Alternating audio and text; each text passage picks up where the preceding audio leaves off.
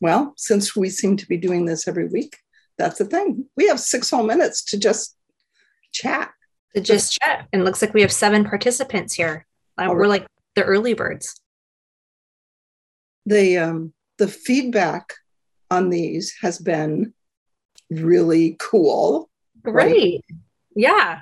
I think it's been good. I've been getting a lot of questions on social media and emailed and stuff. So I think the flow that we have is working. I think so. It's like I'm happy because I just float down the stream that you create. So I like creating the stream. Yeah. It's funny. I think it's great too because it's Wednesday and it's right in the middle of the week. And I've had a couple clinical days under my belt, and it seems like the universe is giving me topics. By the time I come home from work, I work in the clinic Wednesday mornings. I come home at lunch. I'm like, I have this like huge list of all the things that I want to talk about. And then I look at the questions and I'm like, oh, and there's the topic du jour. It always shows up. It always shows up. You say that in the resonance effect, don't you? What you need always shows up. It just doesn't always look like what you thought it was going to look like. So how do you recognize it then? Well, you proceed through it because you have to, right? So right. Consider some of the things that happen that look and feel really uncomfortable at the time. And then 5 years later, you think, oh, that was the best thing that ever happened to me, right? Yeah. If it hadn't been for that, what looked like bad thing, then I wouldn't have made this leap or wouldn't have been forced to grow in this way. Right. And it's kind of the same. I don't say it the same way to patients, but it's kind of the same thing you do with chronically ill patients or chronic pain patients. Yeah. So they go through, it's kind of like the stages of grief, but maybe we should describe it as the stages of recovery, emotional. Stages of part of the stages of healing, right? And we kind of talked about this last week when you have patients that see you after and they're angry. And so first relieved, and then they get angry, and there's grief. So there's anger and grief for what they lost, anger at the guys that couldn't fix them. But before that comes the, oh, goody, I'm pain-free. I think that's a good thing, maybe. And then, right? So it's the same thing for each of us. So your office manager embezzles $30,000 out of your practice or out of your business, and you finally catch her, and that makes you put in business security measures that nobody told you you needed 6 years ago when you started.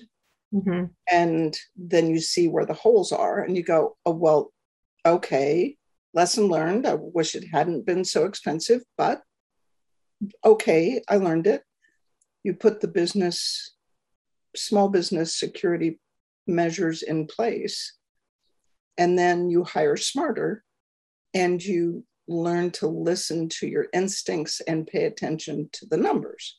So when you have a clinic where you have employees, I'd rather just treat patients. And that's what I did. I treated the patients and I left the business end of it to somebody else. And that somebody else made off with about $30,000. And it's like, okay, then. Right. I know you don't feel like it when you get home, but you have to compare the charge slips to the deposits. And you have to do that, if not every day, once a week. And right. So what you need shows up. It just doesn't always, it's not always convenient. Right. That's a great segue to start our podcast, which is officially starting right now. There you go. So hello, everybody. Welcome. Kevin just wrote here, if you have any questions, please, if you're joining us live, add it into the Q&A tool here at Zoom so we can see it live. Thank you to everybody who's been sending in questions and topic ideas and all the things. So this is my favorite. This is my favorite hour of the week. It's turning out to be. I know. And it's making Wednesday like a more important day of the week, right? It's more than just hump day. It's so funny. I was touching on this podcast previous when I first took the core. This was back through DVD time, 12, 13, 14, whatever years ago. I would put my babies down for a nap and I'd get a cup of coffee or a tea. And I used to have it in my head, okay, it's coffee with Carol time. And so I'm resurrecting it. Those of you who can't see us, I have my famous cup of coffee. And I look forward to this as well. And I have my walk on water bottle. You have your walk on water. So it's funny, since this is show and tell, I have my famous mug that I got from the first core. It has a crack in it. It didn't survive my move from Canada. So now it's my pen cup at my desk. So it's still my cup O inspiration is what I call it. So jumping right into some questions and some comments and some stuff.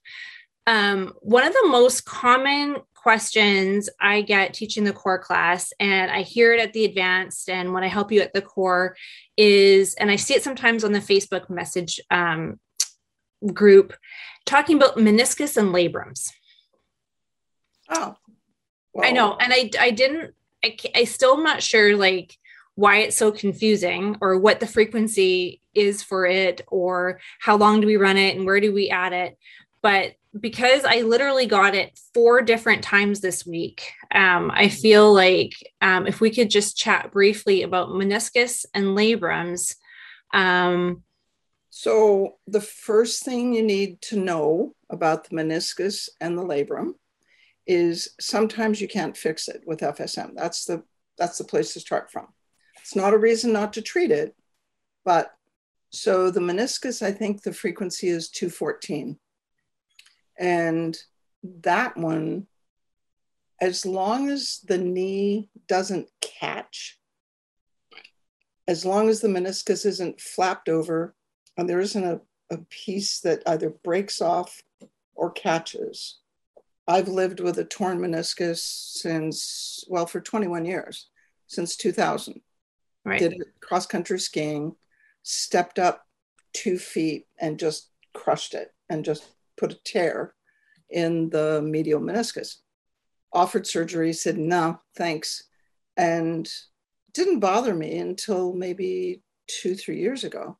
Right. And I just treated, there's a protocol in my custom care called Carol's knee. Right. And it has 124 torn and broken, in 214 the meniscus that runs maybe 30 minutes. And when my knees drive me totally crazy then I run that.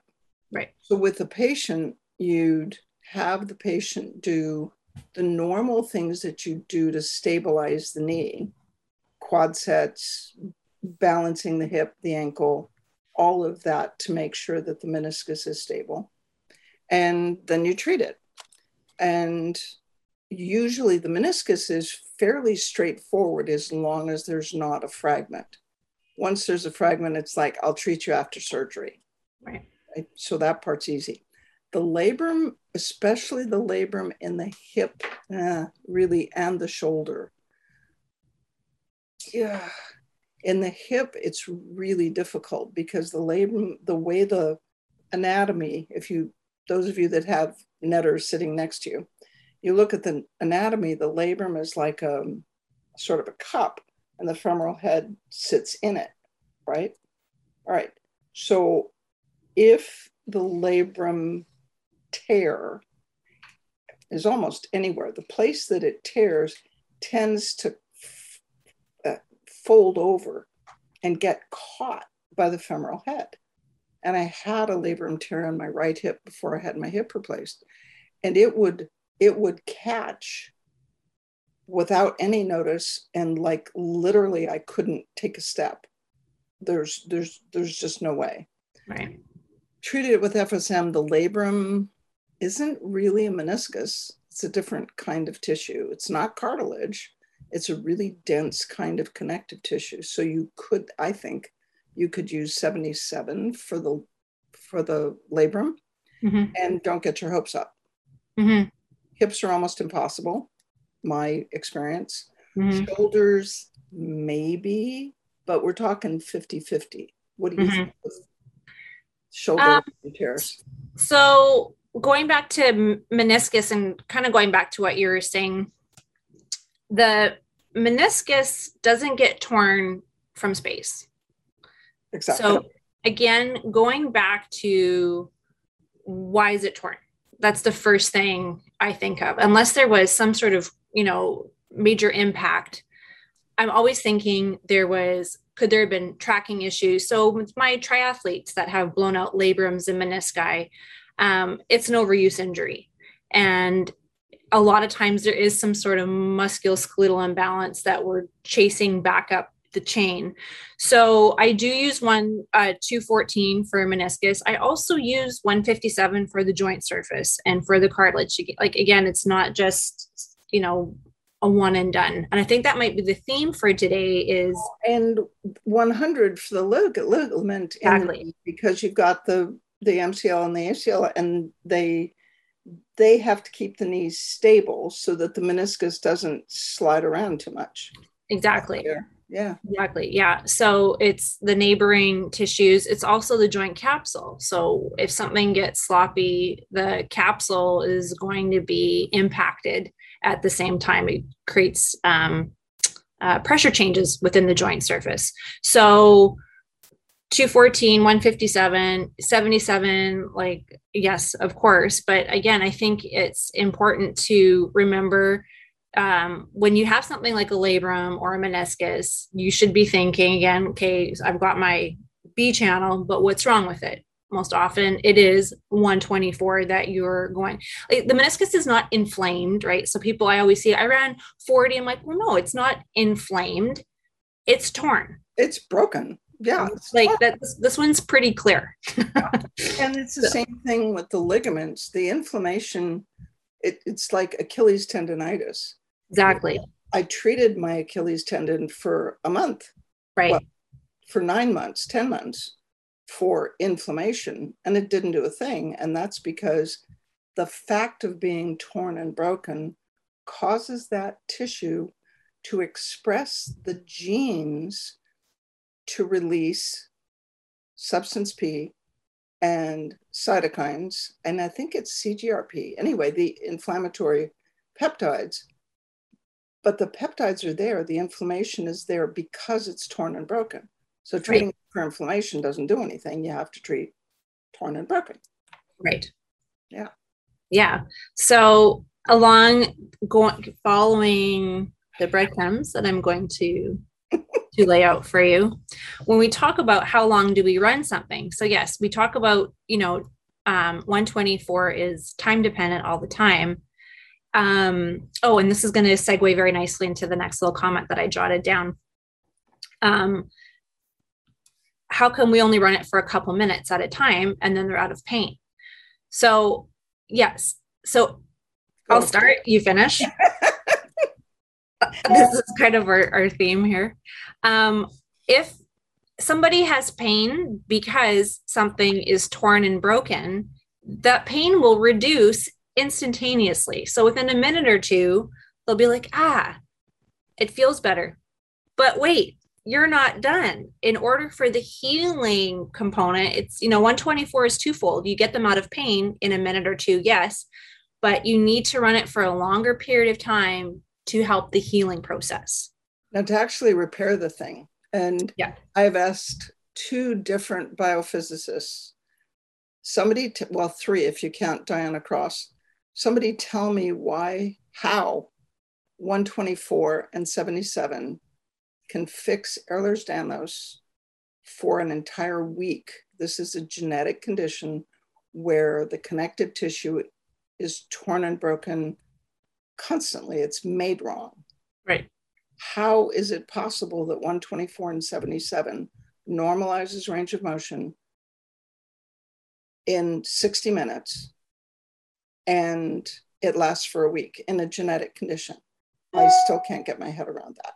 Yeah, when you say that out loud, it's yeah, how do we do that? How does that happen? So we think that the frequencies change cell signaling, and that changes the genetic expression of what the cell does. So that's the mechanism, but how do you do that when the gene isn't even there? Right. How do you even, so we're going to have to leave that one on the shelf with things we don't understand.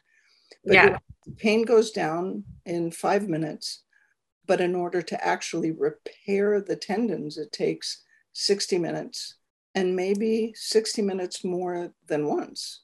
So it may, that's why twice a week or 3 times a week for 2 weeks or 1 week, and then spread it out, because the tears, the tendinopathies or the ligament strains or the lax ligaments, the lax connective tissue, will create compensations.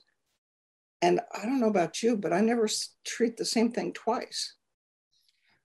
No, it's, this is, I love how organic these topics just seem to like evolve with us. Me too. Because one of the comments I had on Instagram was, if you are able to cure, and that was in quotes, and fix, and that was in quotes, conditions with FSM, why would they ever come back for a second appointment, let alone buy a device?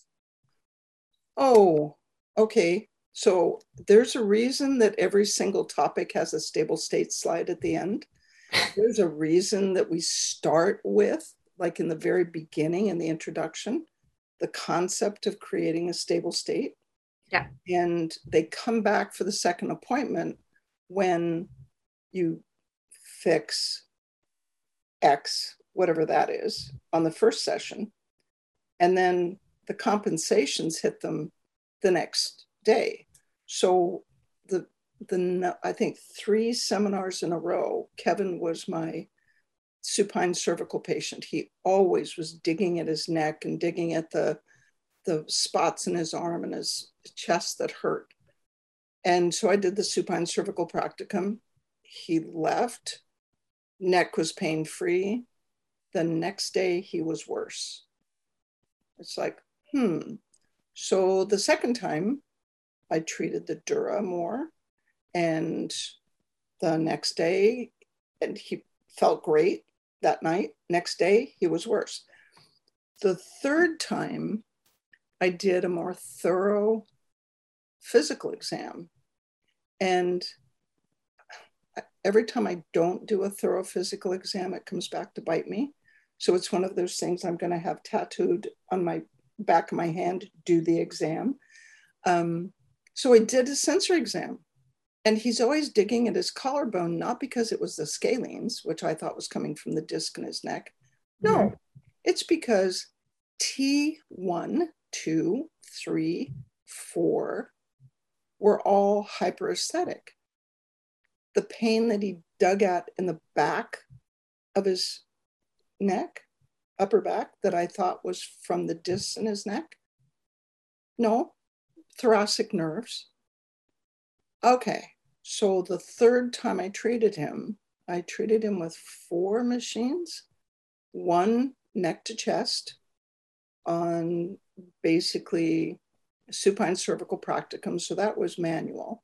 1 neck to chest treating subacute disc, 1 from the spine, laying lengthwise down the spine, down the front, treating the nerve and the disc and the thoracic spine, because thoracic nerve pain doesn't come from space. Right. It comes from a disc. And then I think we finished up with torn and broken in the ligaments in his neck when you looked at his accident history. And that one, I think, held, right? It has never gone back to what it was before. Right. So there's always going to be something you missed the first time. Right. And I've had 2 patients out of however many hundreds or thousands. I've had 2 patients with fibromyalgia that were fixed, like 40 and 10. The pain never came back. They both came back the second time to say thank you. It's like, I didn't come back last week because I was waiting for the pain to come back. I came back today just to say thank you.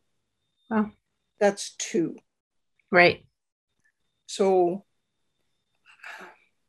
and then there's the stable state. And when with all of the musculoskeletal stuff, I got that right, didn't I?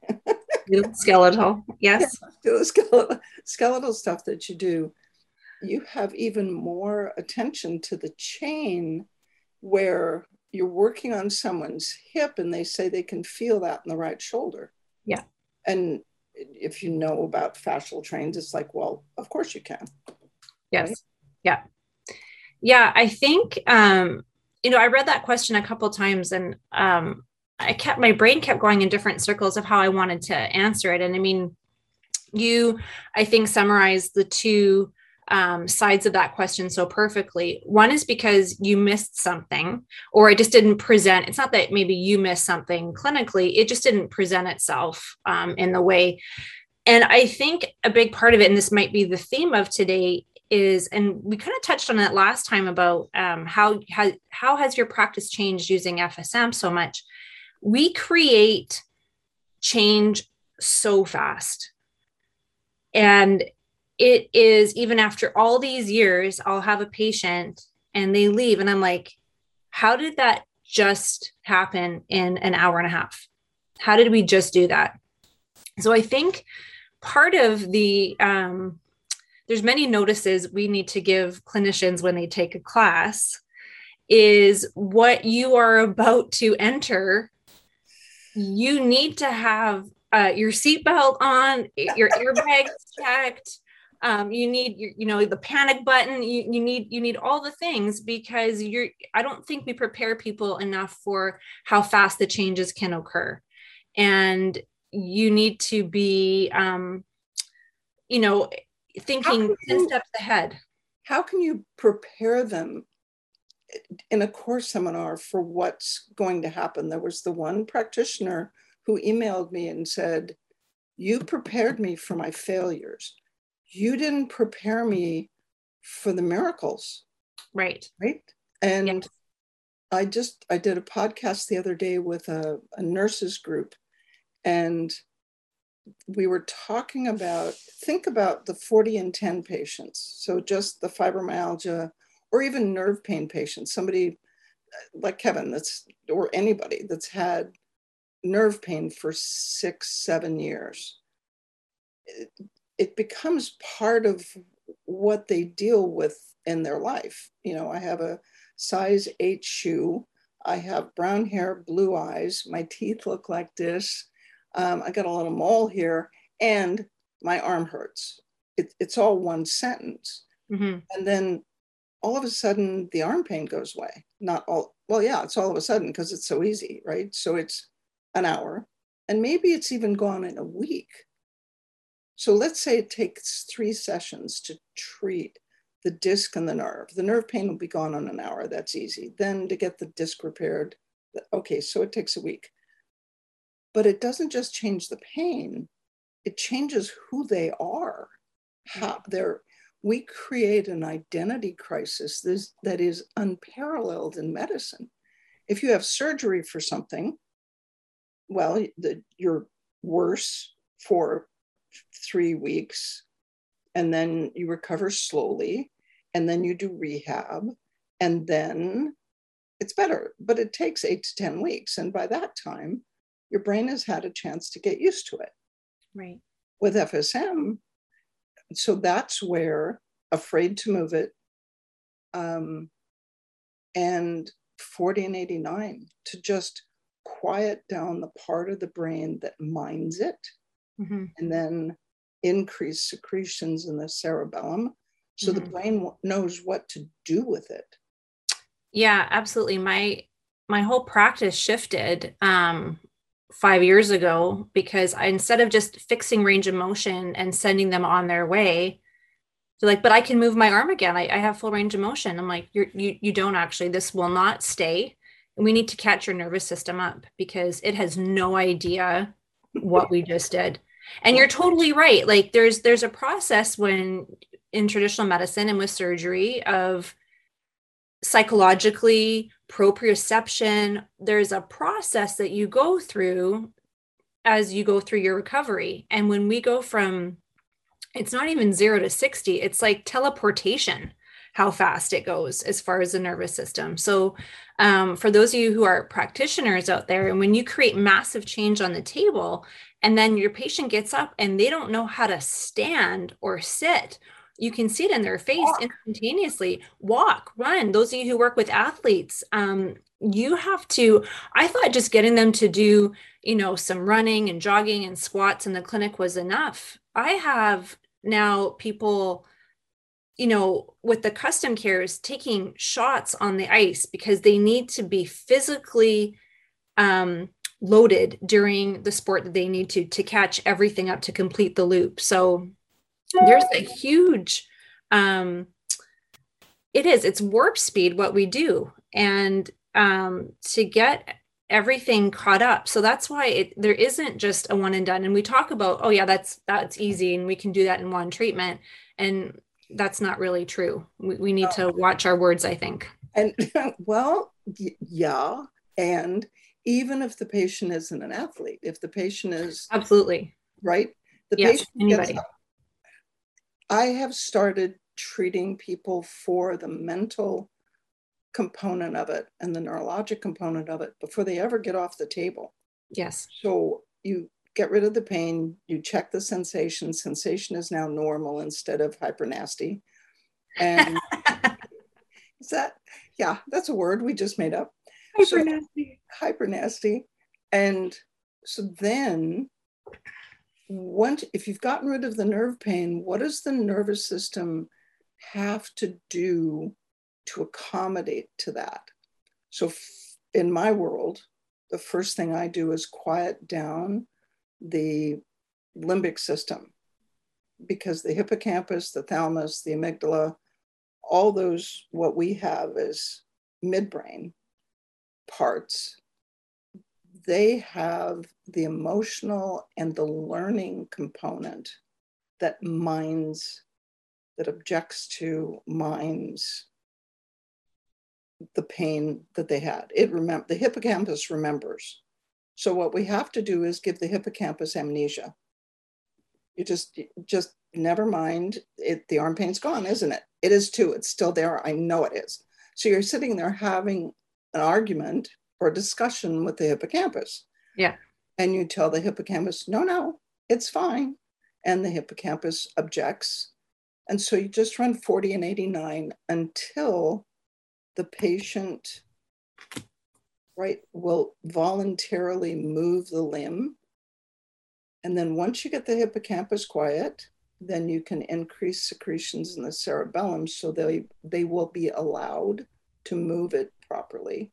And then the last step that I sometimes forget is to increase secretions in the sensory cortex. Yes. So that now that sensation is normal and not painful, you turn off the midbrain, the part that minds the pain, you increase coordination, and then you increase connection, 81 and 92, to the sensory cortex. And then you can, I don't know about you, but then I go back to the cerebellum, right? So it's 84, 92, 84. And fortunately for us, we have a tool that appears to let us do that. If anybody listening has access to a SPECT scan, a functional MRI, an EEG, I want data, because we do this clinically. You can see it happening on the table. I want data. I want to know what we're actually doing. It looks like we know what we're doing. I know. And, that's why we spent an entire day at the sports course just doing this, because it is something that you've never done before. You can't believe it, you know, when people are balancing and squatting and moving, and the look on their face is just like, did I just do this? I just did that. So it's a huge component, I think, of all types of recovery, no matter what the condition, how long they've had it. I think as a general rule, the longer you've been restricted, the more important this whole segment is to retrain. You know, as clinicians, we've all had those patients where they've been in pain for 10 years and they come to see you and you get them out of pain, and, you know, they love you and they're giving you their firstborn and the keys to their Mercedes and all the things. And then they come back 2 weeks later and they're like, yeah, it just didn't hold. Well, Hold. Well, yeah. But before this, you know, you were like, darn it, do the same treatment, repeat it, you know, and like, no, they don't need a repeated treatment. You've loosened the condition, you've dissolved the adhesions, you've freed up the limb. What they need is neural retraining. They need those muscles that have been turned off for a decade to not just temporarily fire, which can happen, you know, in the clinic. I think the really good practitioners are the ones that give the patients the tools to create these long-term changes. And like I said, we go from 0 to 60 teleporting. We can't expect, you know, everything to fire optimally after one treatment. Well, and there's always compensations and biomechanical dysfunction. Totally. So you can do whatever you want to fix someone's shoulder. So now the impingement's gone, the shoulder pain's gone, and 2 weeks later it's back because the step I skipped was teaching them to find their lower trapezius, right, and their serratus. Right. And they, what do you mean? Well, feel this muscle? Yeah. Pull your shoulder blades down towards your waist. And they fire their rhomboids and crank their shoulders back. It's like, no, it's this muscle. What? There's a muscle there? And you just keep pinching them and working with them until they get it. Because so you have to, especially with the shoulder and the hip, you have to coordinate the muscles, the nervous system, the neuro-emotional system.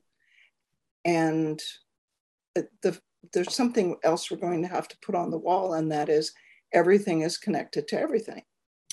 Yes. Okay, so if it's the right shoulder, then what's going to be going on with the left hip and the left knee? Right. Right? I hate it when Sharky's right, but there you go. I love it when Sharky's right. I love it when John Sharkey's right. It's so funny. We at the last was it 2019 that we had him at the advanced. Yeah.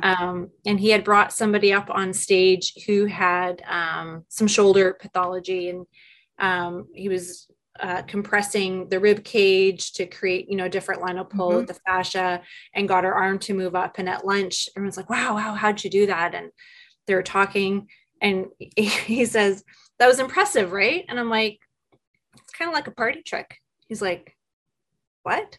And whoever I was sitting next to was just like, I'm like, I don't care what you can do on stage in 2 minutes. I want to know what her shoulder is going to be. Will she have that range of motion in 2 weeks from now? And then that caused a big discussion. Busted. Me just being the little poop disturber that I like to be from time to time. It's good. But, you know, I think, like I said, we have so many tools at our fingertips. And, you know, we're always talking about thinking laterally. And if we're going to go on that pathway, it's not only laterally, we have to start thinking 2 and 3 steps ahead of what you normally would be seeing. And some of that depends on the patient and their expectations. In some ways, 15 years ago, it was easier because we weren't all over the internet. And they came in expecting very little.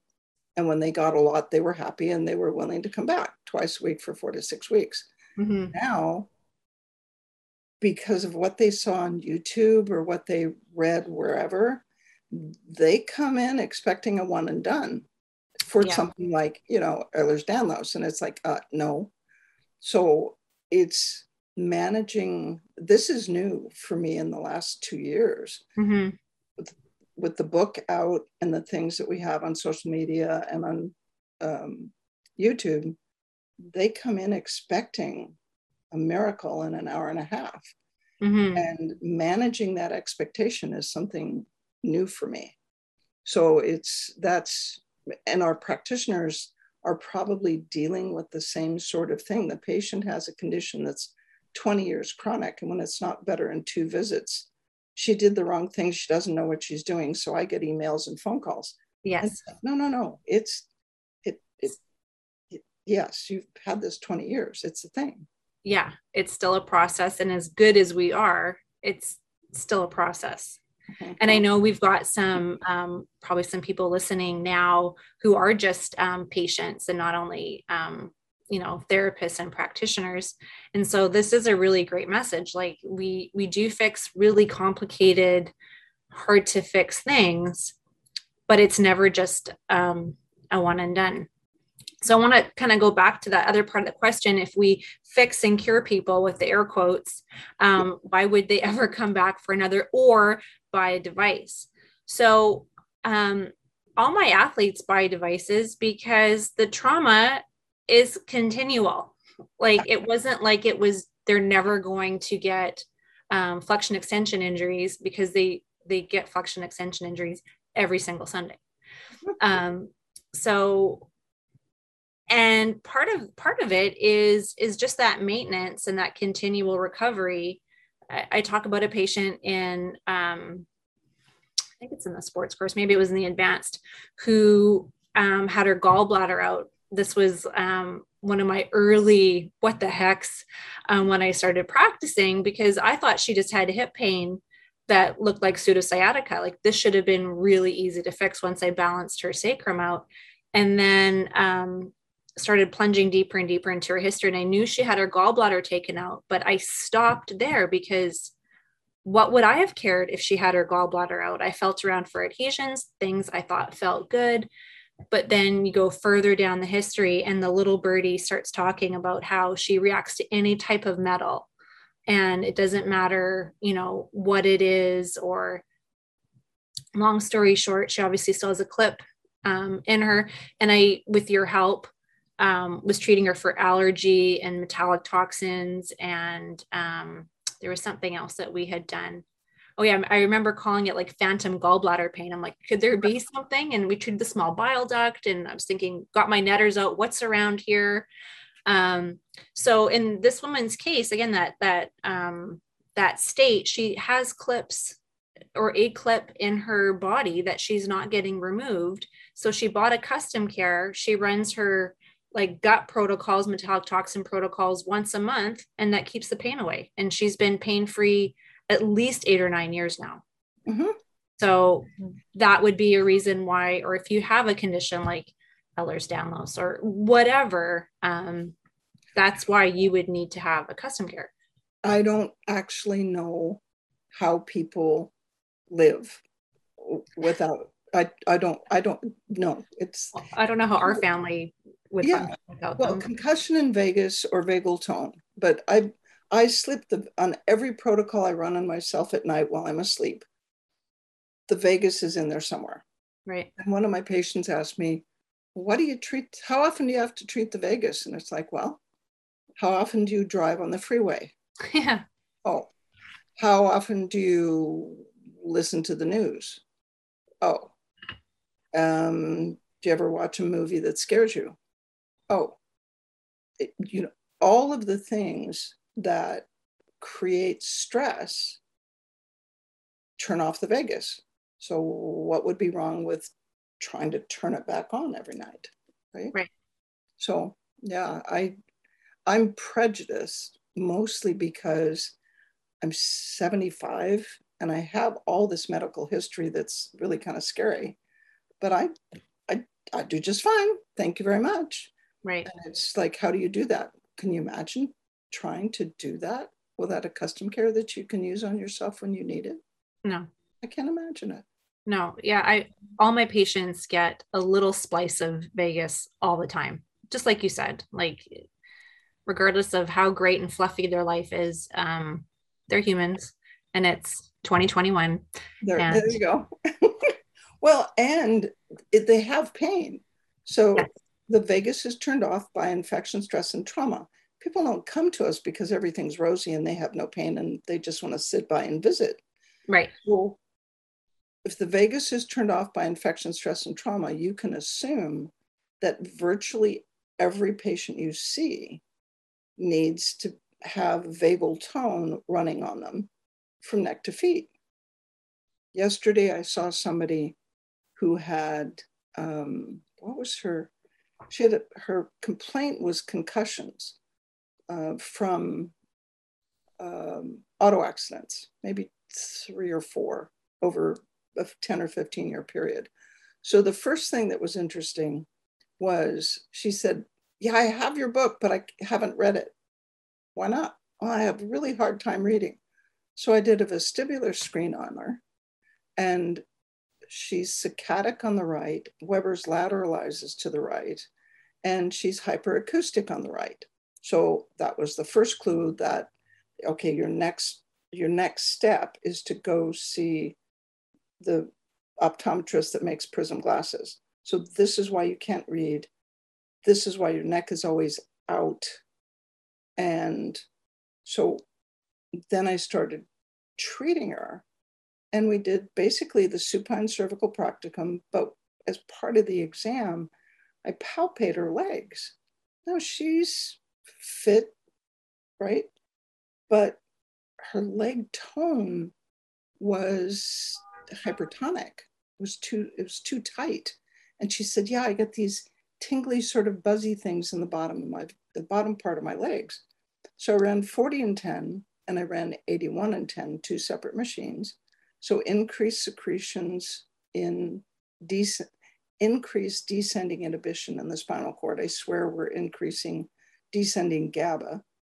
Okay. So her quadriceps started softening up. So it softens up the front and then up the back. And her arms were so tight that the skin on her fingers was really dry and stiff. So I had to put her hands on her tummy, so that went there. So those all softened up. And she had a bunch of visceral complaints that, I mean, somebody said, oh, you've got Lyme. Oh, and she had some mold issues. But her visceral issues were from the discs in her neck. And if you've got a disc bulge bad enough to cause loss of descending inhibition, so we ran the vagus, and I was doing the supine cervical practicum, and the vagus was on my custom care, and she's chatting, and then all of a sudden she says, oh, what is that? And it was the moment that 94 and 109 started. Yeah. Trauma to the vagus. And the whole time the vagus was running, she couldn't talk. She was just gone. Yeah. And as soon as that finished, she woke up, and I went, oh, it's done. So I started vagal tone over again. Right. And kept working on her neck. So everything's connected to everything. It is connected to everything, just like our podcast topics. I'm just checking here in the Q&A. Yeah. I think we should answer one of them while we're kind of talking about knees and stuff before we go any further.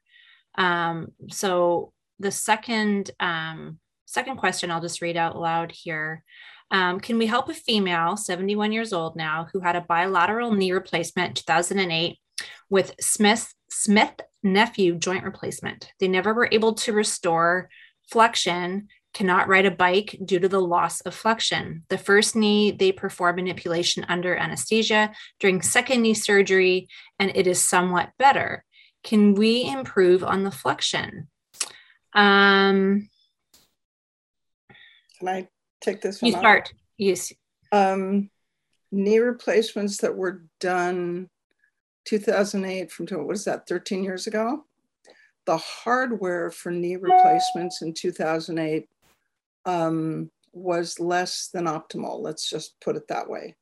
The knee is a really complex joint, and because of the curve at the femur, at the femoral condyles, and the curve in the tibia, the early hardware wasn't designed, or there weren't enough variables to match the patient's normal curvature.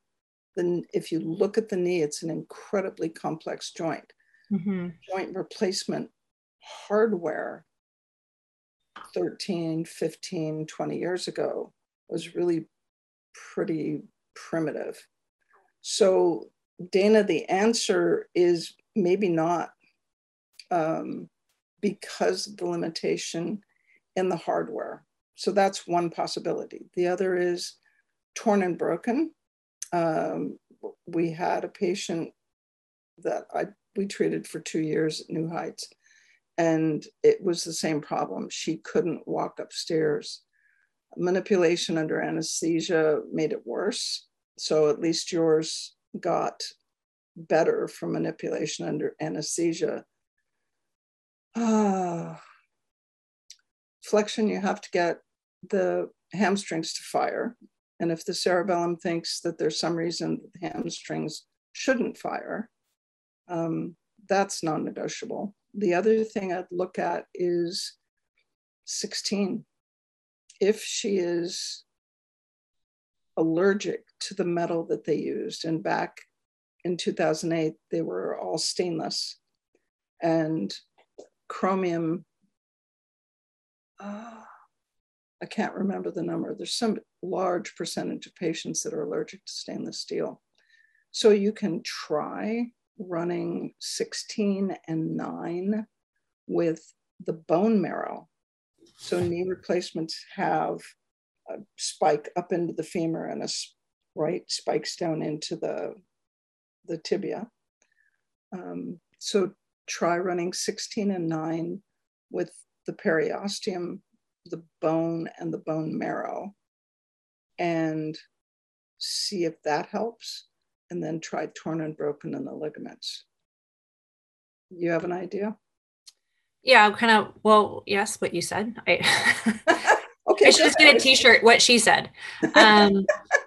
Yes, what you said. Again, I'm going on the like the trainer side of me is saying those hamstrings have been told to not move the knee into flexion. So a big part of it, how in my lenses, why can't a limb move? Situation something is restricted, preventing the motion, or something is weak, preventing the motion. So in this case, I would think there is a weakness to the hamstrings to look at. And that's an easy fix. That's a 40, 80, 40 and 89, 81 and 92 sort of answer. And you could see really quickly when you override the nervous system with what we do, and you can get them to fire in the clinic, that could be. And then, yeah, right away, I think about too, if there's a metallic toxins or allergy to the hardware, that would also prevent it. Okay. Let's do a couple more questions before we. I've got one over here about DISH. Yeah, I see it. Yeah. Have either of you ever treated DISH? I had DISH. I was diagnosed with DISH. I didn't have DISH, but I did on x-rays. I've been running FSM on a client with this condition to remove mineral buildup in the tendons, ligaments, fascia, Rolfing. That's good. Isn't a lot of in-depth info. Yeah, I don't talk about it. I've treated her for the dura, done rest, restore for a year. Gets more upright after treatment, doesn't hold. Longitudinal ligament, 91. It's been a year, it doesn't hold for more than a week. Well, the fact that it holds for a week is pretty miraculous. You want to explain to people who don't know what DISH is? Oh, diffuse idiopathic skeletal hyperostosis. So when I first went to chiropractic college, they take x-rays of your neck, thoracic, and lumbar spine. And in the neck and thoracic spine, it's on x-ray, it looks like dripping candle wax. So you have bone spurs on the ligaments, anterior longitudinal ligament. For me, it alternated levels on the sides. at one level and then front and back on the next level. So I had these dripping candle wax bone spurs or calcifications, right? Right. And then in 2011, when I herniated the 2 discs and I was trying to avoid surgery, I ran just what you're running, Mary, 91, 766, 276, 217. I ran all of those in the ligaments and connective tissue. And we did with a resistance band or with a weight and pulley, really small exercises, just like that, to get the multifidi and rotatories. The body calcifies what doesn't move. So dish doesn't come from space. Calcifications don't come from space. It's Wolff's Law. If it doesn't move, what is it they say in the Navy? If it moves, salute it. If it doesn't move, paint it. in the body, if it moves, yay. If it doesn't move, calcify it. Yeah. So that's when they did the disc replacement surgery on me. They did x-rays of my neck during surgery, and all of the calcifications in my neck were gone. Not just at 5, 6, 6, 7 where the surgery was, but I had dish from C2 to every place you could see, T1. Wow. So the fact that it lasts a week is great. This patient is going to need a custom care to treat herself at home. This is not something that's a one and done, as Kim would say. And 91, don't forget 217, because it's a kind of ankylosis, which is more what you'd see with dish. It's more like an ankylosis rather than calcification. Mm-hmm. And get her to do tiny exercises someplace, somewhere. I think it's in Jody Adams' presentation, the last one she did in 2021. The last upper C-spine rehab that Jody Adams did, she nailed it. And you can see the exercises and how they work to get the segmental muscles moving. And that's the only thing I can think of to create a stable state for dish. Have you got something? No, nothing. Again, I'm all everything. Yeah. So as everything is connected to everything always needs to move. That's my t-shirt. What's the t-shirt? Say it again. Everything always needs to move.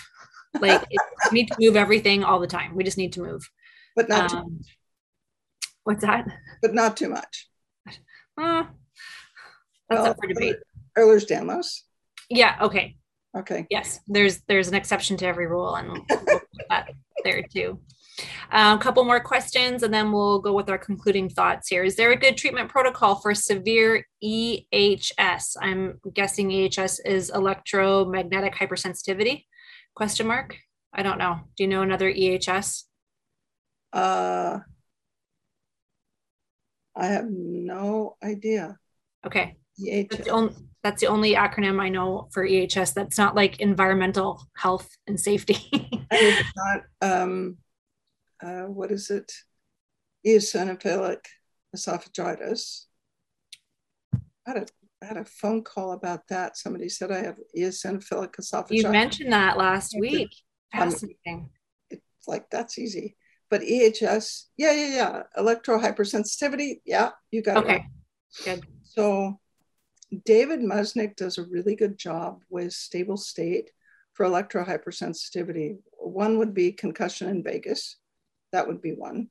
The other is all of the things like turn off your router at night. Don't let them put one of those meters on your house. The smart meter? Smart meter. Don't let them do that. He says no alarm clocks within 10 feet of your head. And for me, that means, well, I guess we're not waking up. I guess I'm not waking up. And then 954 in, I would guess, at least for me, electrohypersensitivity comes from the vagus, the cortex, and the midbrain, right? What do you think? I agree. I don't have too much mileage with that, but I would defer to what you were saying. Something I don't really see clinically. Any frequency recommendation for kiddos with hypotonicity to lower extremities? Why are they hypotonic? Right? That's a Ben Catholi question. Yeah. Ben Catholi should come and be a guest. Okay, Kate, remind me to talk about concluding thoughts about guests, because I have a whole thing I need to talk to you about. Okay. Another question, or do you want to go with it? Hypotonicity. Yeah, what?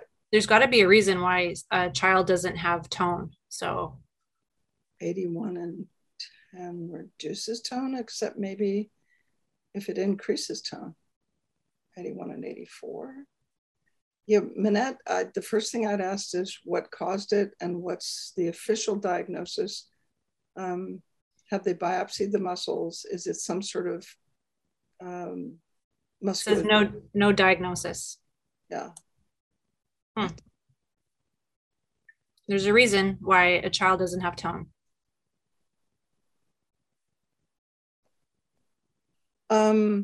That's a good face. No diagnosis, referred for motor delay. I'm not sure how old the child is, but there's more to the story than that. So I'd start with concussion, and he's 2 years old. Find a different doctor. That's the first thing. There you go. Candace Elliott was the child of preemie. There's that. Yeah, find a different doctor. That's motor delay is what I call a BS diagnosis. It's a non-diagnosis diagnosis. So I'd run concussion, and the sensory and motor cortex, 92. The other motor centers, I'd go from 92 to 84. So the sensory and motor cortex, the cerebellum, and the cord, and run. Okay, so they did do genetic testing. I was saying so my apologies to the doctor that saw him. No genetic thing. I'm assuming they biopsied the muscles if they were looking for difficulties that way. In the FSM world, I'd still start with concussion, sensory motor, sensory cortex, and cerebellum and cord. And I've seen children at Cleveland Clinic, pediatric rehab, that have strokes in utero. Whoever heard of that, right? But the kid had a stroke in utero. So maybe. Sudden hearing loss unilateral be treated with FSM. No. Nope.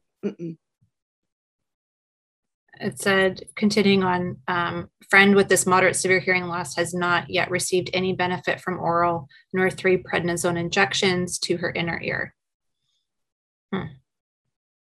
Okay, we're not even going to address why anybody would do a prednisone injection into the inner ear, but that's another conversation. It can be viral. That's a thought. It can be hypersensitivity to, were they taking Advil? So you can have, ototoxic, but it's only unilateral.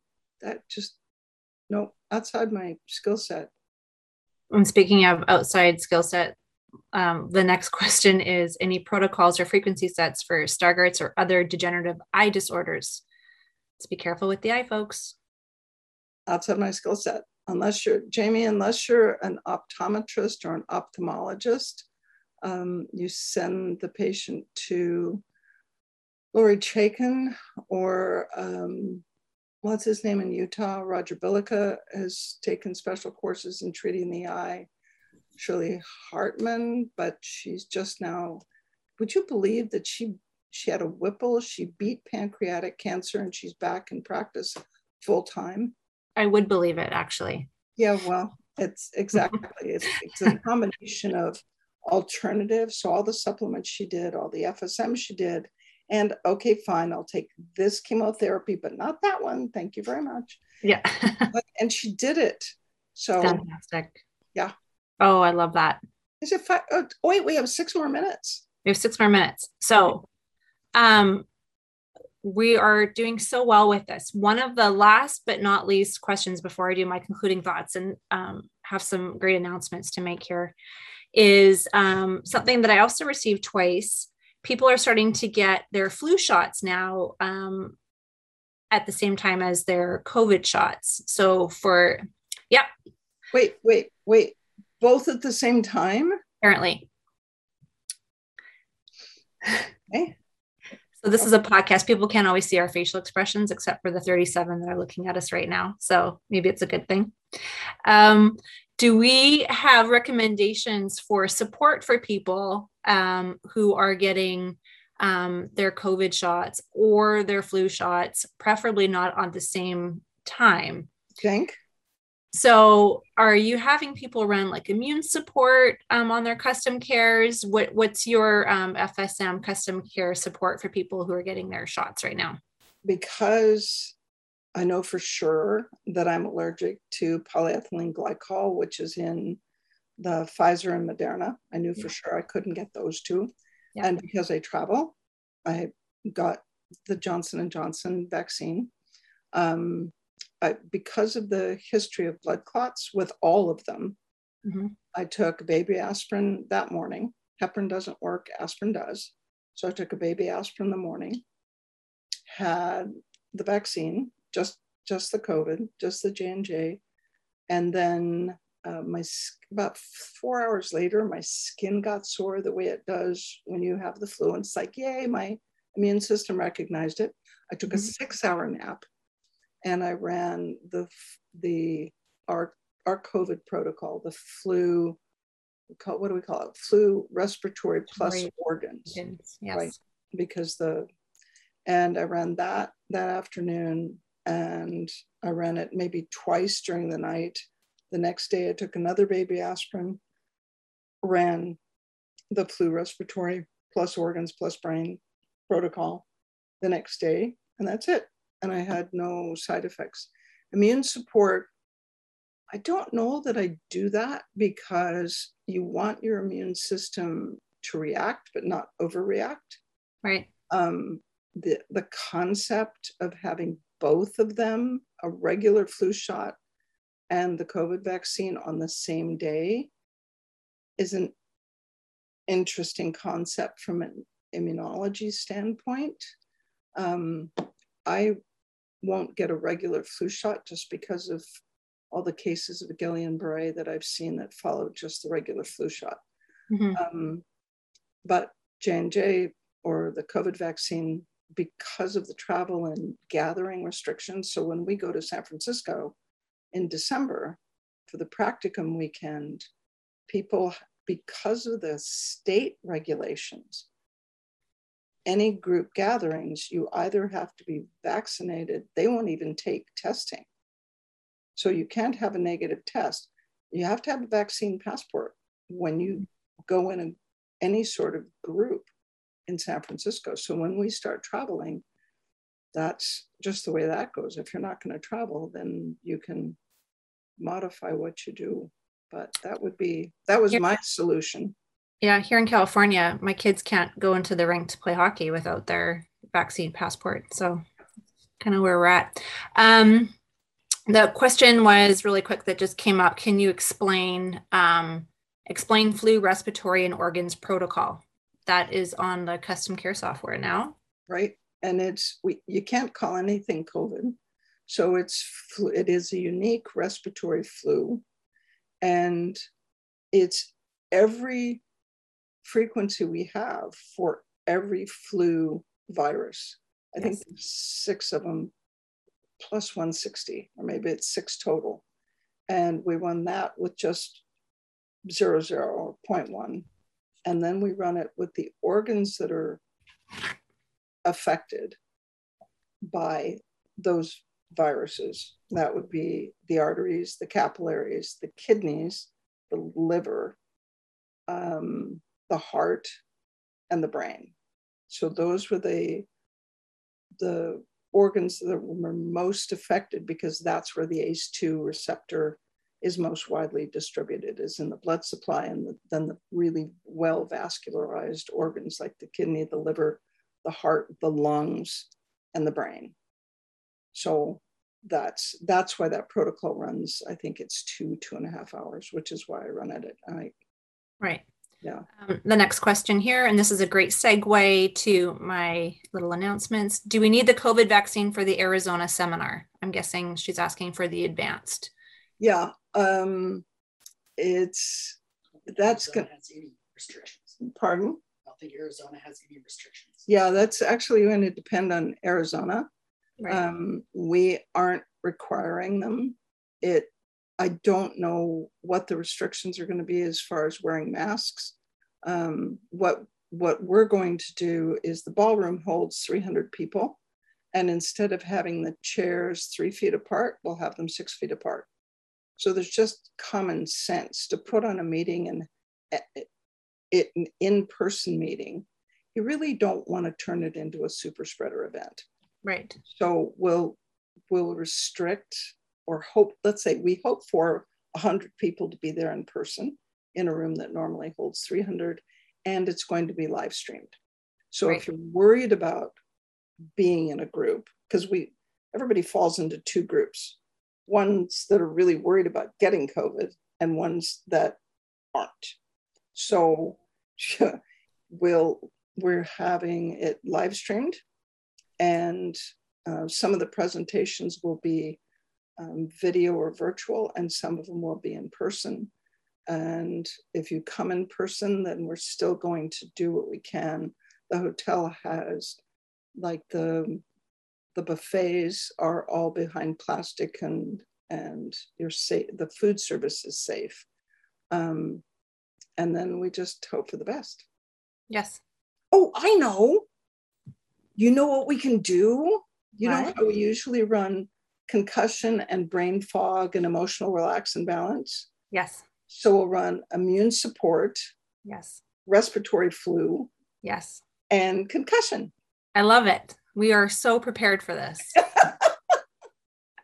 Going along this theme really quick with the advanced, I've had a couple people that wanted to take the sports course and then the sports advanced course right after. That will be a lot of information for people. So I'm doing it on a case-by-case basis. If you have the professional background to take in all this information and have taken some FSM stuff in the past, we'll grant you permission to overload your nervous system for 3 days. Because we want everybody when they come down to take as many stuff as they can without losing their minds. So you can reach out to Kevin or to myself. And if you have any questions about that, we'll do it on a case-by-case basis. The next announcement that we have for the podcast is, while we have so much fun talking just the 2 of us and answering your questions, we're going to start bringing some people on as like co-interviewees. So if you have any ideas, like I said, topics or people that we should interview, I think and I'm kind of springing this on you right now. I think we already thought about this, right? Yeah, So I think because we're kind of taking 2 tracks, I think you can maybe think of, we talked about Ben Catholi and Dr. Musnick and some people maybe on the functional medicine side. I'd like to take some of the professional and elite athletes that I've worked with and maybe bring them on to hear their experiences using FSM, and maybe some of the other, trainers and PTs that we've worked with. So Mark Lindsay to come on. I've texted him already just the other day. I will let you know when I hear back. But I'm thinking all along those lines of those folks who have been using therapists than patients, although the patients are interesting too. And just because we have our podcast open to the public, and I know a lot of patients are listening, so it might be nice to once in a while hear from a patient who's had some, and maybe not athletes, maybe just even some chronic pain patients, just to have it quickly, Athletes are good too, because we know it from our perspective. It's really interesting to hear it from a patient's perspective. So I think that's a great idea. Thank you. Yeah. No, I'm looking forward to that part, because there are a couple of these podcasts, some of them where I'm just going to be out of the country and you're going to be on your own with a guest, and vice versa. Yes. Right. So maybe we can organize our guests that way. I have a list of 15 I made today of people I'd like to bring on. Of course you did. Off the top of my head, and I've texted and emailed a couple of them. So yeah, we can compile a list. And again, back to anybody, if there is a topic that you want us to cover, you can email that to kim@fsmsports365.com or contact@frequencyspecific.com, and we'll compile all these questions and topics and get everything ready and organized the best that we can. So thanks to everybody who joined us live. This was fun as always. It's like my favorite Wednesday hour. This is good. Coffee with Kim and Carol. We need a name. Okay. Well, that's a good start. I like that. It's my name anyways. It's my Wednesday. That's what's on my calendar. Yeah. All right, everybody. Thank you very much. It's great to talk to you. Talk to you next week. Bye, everybody. Bye. The Frequency Specific Microcurrent podcast has been produced by Frequency Specific Seminars for entertainment, educational, and information purposes only. The information and opinion provided in the podcast are not medical advice, do not create any type of doctor-patient relationship, and unless expressly stated, do not reflect the opinions of its affiliates, subsidiaries, or sponsors, or the hosts, or any of the podcast guests or affiliated professional organizations.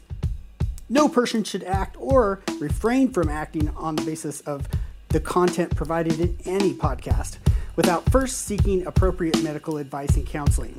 No information provided in any podcast should be used as a substitute for personalized medical advice and counseling. FSS expressly disclaims any and all liability relating to any actions taken or not taken based on or any contents of this podcast.